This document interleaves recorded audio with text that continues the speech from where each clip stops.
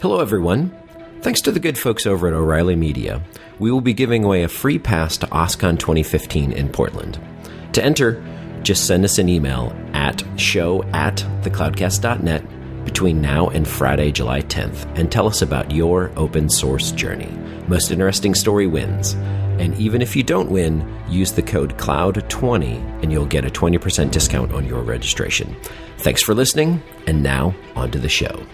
Cloudcast Media presents from the massive studios in Raleigh, North Carolina. This is the Cloudcast with Aaron Delp and Brian Gracely, bringing you the best of cloud computing from around the world. Good morning, good evening, wherever you are, and welcome back to the Cloudcast. Back after a nice long week of vacation and a bunch of weeks on the road doing events. Today we've talked for a long time about AWS and what AWS is doing and their ecosystem. Prior to the AWS Summit, which is coming up this week in New York City, we're going to dig into that ecosystem a little bit today, and we're excited to have both Joel and MJ from CloudNexa, which is one of AWS's premier partners. So, Joel and MJ, give us a little bit of your background. Give us an introduction to both yourselves as well as CloudNexa. Sure. This is Joel Dabney. I'm the CEO from CloudNexa. I've been in the AWS ecosystem since 2008, so we're kind of long-timers here. Some would say we could lay claim to being the original AWS partner. There's a rumor to that anyway. But yeah, I mean, we're deeply tied to AWS. We've been dedicated in doing 100% AWS partner activities since the very beginning. And prior to this, I was part of a firm called Freedom OSS. It was actually the predecessor of CloudNexa. And in my way background, I started out in healthcare and healthcare IT. And MJ, you want to? Yeah, my name's MJ DiBerdino. I'm the CTO with CloudNexa. Also one of the founding team members with Joel. I've been working with Joel as well as in our predecessor, Freedom. Prior to CloudNexa, I've been working in several cloud companies, starting back in 2006 with SaaS and Salesforce, and then moving over to infrastructure as a service. Now completely dedicated to AWS. Okay, excellent. So you guys have seen, having gone back to 2008, you've seen, sort of not only how AWS has evolved, but the market for people who want to leverage AWS, where they're looking for assistance. You're asking about the changes, and it's funny. I could tell you equivocally, there's a lot less doubters out there today than there was back in 2008. Right. It seemed like I can remember the early days. People were saying, nobody will ever use cloud, and certainly not for anything that's production related. And of course, now we're seeing all aspects of business using AWS in full production. And I think the greatest win of recent days was the CIA Intelligence Cloud and Marketplace, which I think just kind of sealed the deal. So a lot of changes, all very positive. Adoption is strong. But in terms of the AWS team growing, it's just amazing. They continue to probably double. Seems like that every year. And I can remember going back to one of the very first all-hands meetings, and there had to be less than 100 people in the room, and that included a lot of the engineering team back at the PacMed building. And the last time that we were there for a sales kickoff, I believe there was roughly 1,200 sales and marketing professionals in the room just this past February. So it kind of gives you an idea on scale and how they're growing. Right. Yeah, I think at the last time I looked, they had about 2,000 job openings as well. So now you guys talk about CloudNexa being sort of a born in the cloud company. What does that mean in terms of, a couple of years ago, people were saying, well, if cloud takes off, it changes the model for VARs and managed service companies and, sort of everybody who's in between the technology and the customers. You guys are a little bit different. Talk about kind of why you went down the path you did and what your business looks like in terms of, being helping your customers get to the cloud and the types of things that you guys do? Yeah, I mean, I heard Tiffany Bova's presentation on Born in the Cloud, and I went up to her from Gartner, and I went up to her afterwards. I was like, you nailed us. I mean, it was the first time I heard the presentation, but the characteristics that she defines as typical Born in the Cloud companies is really what Cloud Nexa is. When we were part of Freedom and spun out and formed Cloud Nexa, we had to reinvent ourselves. We were acutely aware of the model that Amazon was running, and it, of course, is a consumption model. And they're layering in more and more services that helps improve the stickiness, but by and large, it still is a consumption model. So I had some early exposure to the professional services, traditional SI models, and we, as a team, decided that wasn't what we wanted to be with Cloud Nexa. We wanted to be lean. We wanted to have a very defined utility-based business model. And in fact, there were customers that just didn't fit that model anymore, which, Tiffany says that's a typical characteristic where you just say no, and we do that frequently. And same thing for staff. There was actually some staff that just didn't fit the new model. So we trimmed up. We put our heads down. We said, okay, we're born in the cloud. And initially, we kind of hedged our bet a little bit in our pricing model, Brian. We had some floors in place that basically said, well, you can use our services, but you're going to have to pay a monthly minimum of X. And it was a small amount. I think the lowest price was like $250 or $199. And we ran that model for a few months, and the market was like, not really doing it for us. And so I think it was June of 2013, we said, you know what, let's just run it like Amazon does and say, come and go as you please. We believe in our product set. We believe in the solutions that AWS offers, and we took out all the floors, and all of a sudden it went crazier.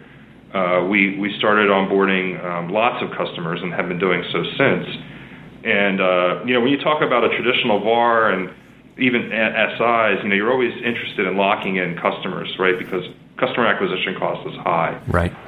But we look at it the other way. We look at it like customers will stay with us because they like our services and we're adding value at every point of the delivery chain. And if we're not doing that, customer ought to be able to leave. And that's the way we run the business. And we have some churn, but every company's got some churn. And by and large, our growth rate, not by and large, factually, our growth rate has just been astronomical to support the model. Right. Yeah, it's, what I see more and more in the marketplace is you've got to, as you're designing your product, you're designing your service, you've got to sort of find all those points of friction between you and the customer and try and eliminate as many of those. And some of that's just sort of, inherent. Like you would normally think that, but even like you were talking about, a couple of $100 a month, which might be, the coffee bill for a lot of people. That's a barrier sometimes, and you've got to figure out ways to go, okay, I want to get them in. And then, like you said, you sort of add value, you make it a great experience around what they're getting. And then they tend to want to stay because they love the experience. They love the value that they're getting. We've had customers leave and come back. Sure. And part of it is really, when you talk about traditional VARs, they'll cast a wide net, right? But lane 3 swimmers, it's very focused. So we know who our target prospects are, and our customers need us because they don't have the internal services, or they don't want to devote the resources internally, or maybe they've had people come and go, and they don't want to have the fluctuations in the management of their environment. So our customers need us. We do a good job for them, and we do it at a very, very, very fair price, for sure. Now, Aaron and I, Aaron's not on today, but we're big fans of a guy named Simon Wardley, who kind of a big industry thinker, but talks a lot about, one of the advantages that an ecosystem like AWS has is not only do they, have insight into what their ecosystem partners like yourselves are doing, but obviously they're customers. But you have this sort of feedback loops because things are in real time. You're working directly with them. You're not sort of going through a lot of middle people. What do you guys find from your customer base? And you had just talked about sort of, the segment of the market you want to go after. What are you hearing from them that maybe the mainstream media isn't picking up on, or the types of things that they're really attracts them to using AWS, using these on-demand services that maybe isn't terribly well known to a lot of people? Well, I think it is well known. I think the trick is, how do they do it? Yeah. Right. And with us being an early partner, it was more or less beat into us from a very early stage that this is the feedback loop is real, it exists, and you'll live by it. So like for example, we had a customer we had to complete an incident report for. So every MSP has issues with customers now and then, and I think this is the first one we actually had for this year. But we sent it over to Amazon. We sent it to our partner manager. We said, hey, this happened, and we don't feel we're culpable, but you should be aware of what it is. And it creates a thoughtful discussion. It creates an environment where everybody comes together and says, there's opportunities to learn here, and there's opportunities to grow together. And we probably all don't have this all figured out because things are changing so rapidly. So let's put the cards on the table and really understand what's going on. And I think they're really good at doing that. And as much as other software vendors and I can't speak for the other IaaS vendors talk about it, Amazon, it's part of their DNA. Right. Now let's talk about VNOC. Let's talk about sort of your product/service. Having lived both on the provider side and the vendor side, I've been saying for a long time that sort of management, cloud management as a service is something that I'm surprised more and more people don't take advantage of. Although the market seems to be coming around in your guys' direction, right? We see things like IBM buying Blue Box, which is essentially, their value is around management. We're seeing some other companies starting to say, hey, we'll do management as a service. You guys have done it for quite a while. Talk about, not only what VNOC does, because it's a very interesting piece of technology and the types of services you provide, but like what you hear from customers in terms of them going like, that's either stuff that I don't want to run myself, or I don't have the skills to run and build myself. Well, MJ can have flavor to this, but I think there are two different types of customers. There are the ones that want to do self-service, and we do let customers do that. You can sign up with us and have VNOC and run your environment entirely on your own without our management fee, and that's great. But we kind of hoped at some point when we grew up as a company, we would be a product company to some, and we're proving that out now. But our core value proposition is clearly to those customers that want that cloud management as a service, and that's where we really fill that void.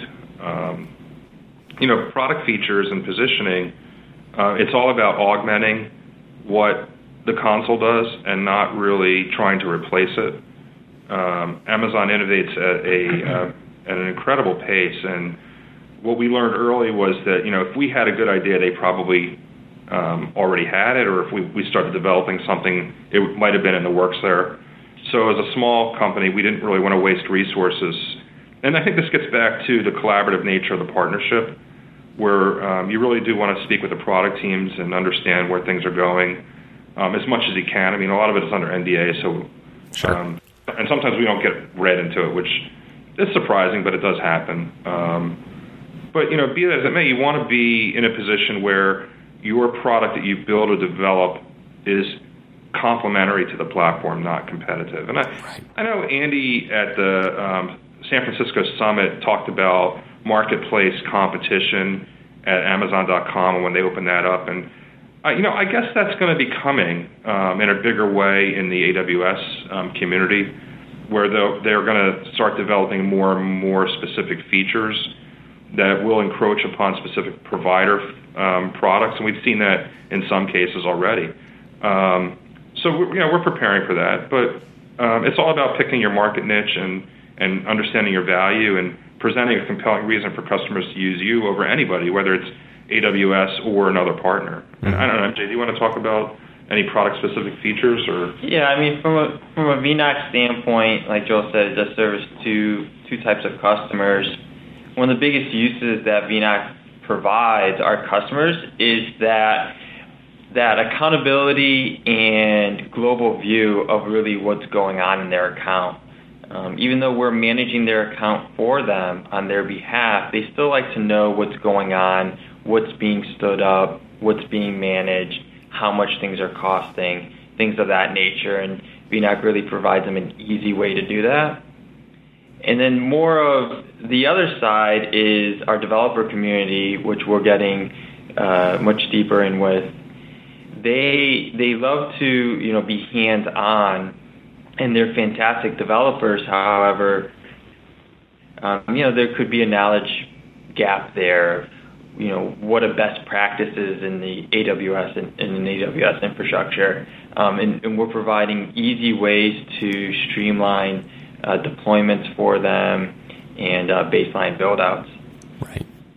Yeah, and from best I can tell, I mean, VNOC really kind of provides, sort of like Joel said, you walk this fine line between do we deliver a feature, do we augment the platform? You guys seem to do a very nice job, especially as the world is moving more towards this sort of DevOps paradigm where it's a little blurry between what developers do and what operators do, where you sort of say, we'll augment your operational team, we'll give you reporting, we'll give you visibility into kind of what's going on from an operations perspective.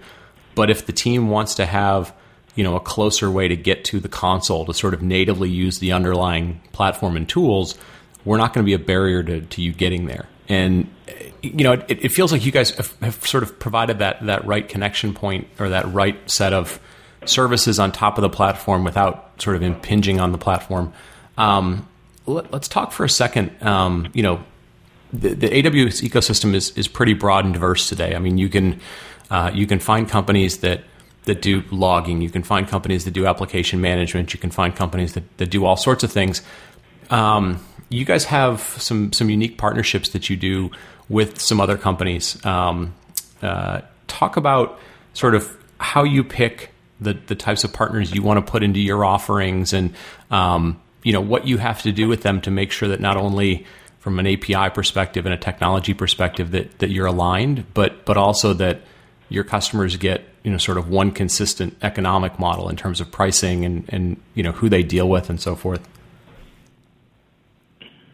Well, two different requirements in choosing a partner here. Of course, the technology has to be solid, and then the business model their licensing model has to support CloudNexa's business model. And interestingly enough, putting those two together can create a difficult time in finding partners because we strongly believe in this utility pricing model. It's part of our core value prop when we talk to customers about, look, you can turn us on, you can turn us off. And we didn't want to suggest, like Trend, for example, where the customer would have to purchase a license for a year and then potentially put it on the shelf if they decided the cloud wasn't the right solution for them. So in gathering our technology partners, Trend Micro and AppDynamics and Sumo Logic, after we vetted out the technology, we had to come to terms on getting them to adopt the licensing model. And it took a lot of work, and honestly, it's still some tweaking. But I'd like to believe it is the model of things to come. I think that we pioneered the cloud managed-as-a-service model, and I think we're starting to see more firms understand that utility pricing for all these vendors makes a lot of sense. It just really speaks to the customer's requirements, right? And that's what it's about as a vendor, right? You want to meet the customer's requirements, and to some, cloud is not a definite thing. They're going to try it. They're going to move a small workload there and see how it works for them. And so the more risk you can mitigate in your offerings, the easier it is for those customers to choose you over somebody else. Right. So last question, because I know you guys have things to do, and obviously the summit is coming up tomorrow, so you're obviously busy.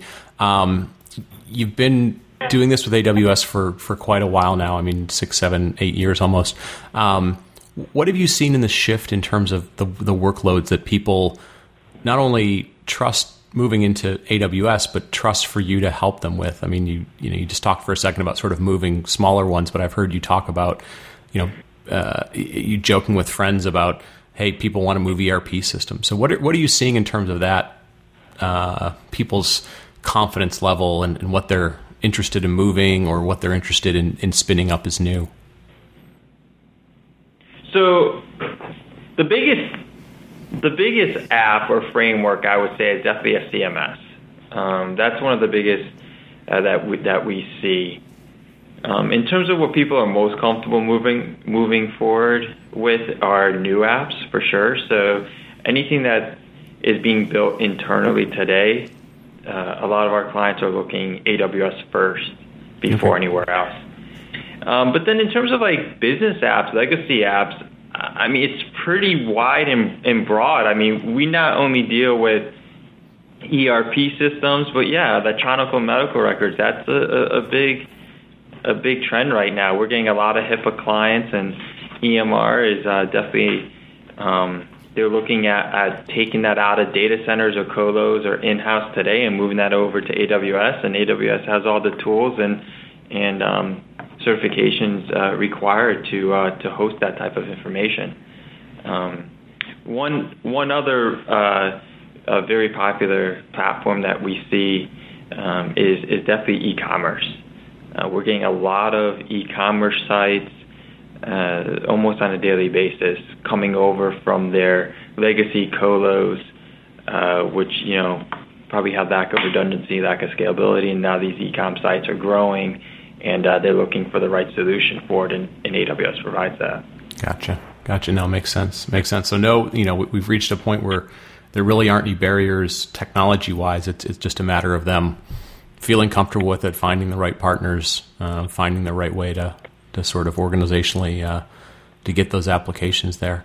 Guys, I'm gonna wrap this up because, like I said, I know you've got a lot to do. Any big things that you want to talk about going into AWS Summit, either what you're looking for from AWS or things that you're going to be announcing and people should be looking for if they're in New York? Well, we've got some press releases coming out on some VNOC updates, so stay tuned for those. And of course, last week we just announced I believe it was last week we announced the MSP certification, which we passed. It took us a little longer,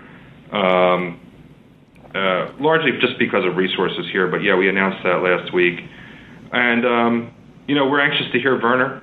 It's always good to hear Werner's take on things. It's always just a little bit different than some of the other management team members, and we'll see. I think there's going to be some announcements. New York is always an interesting time. There's always these little projects that kind of leak out and come out. So we're just like everybody else. We're anxious to see, and I'll tell you, there's a tremendous amount of buzz. I'm expecting. Last year they ran out of badges, so if last year's any indication, I'm sure the Javits Center is going to just be packed. Right.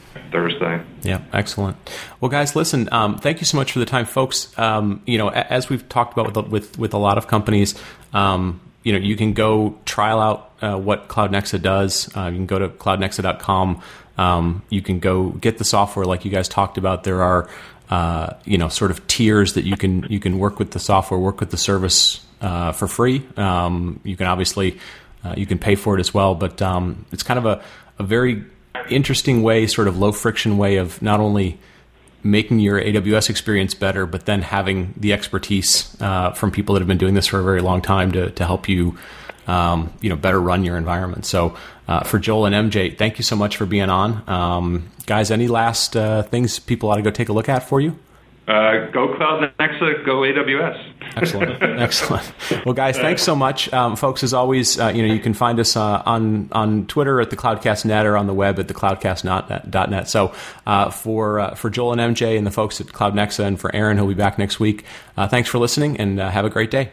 Thank you for listening to the Cloudcast. Please visit thecloudcast.net to find more shows, show notes, videos, and everything social media.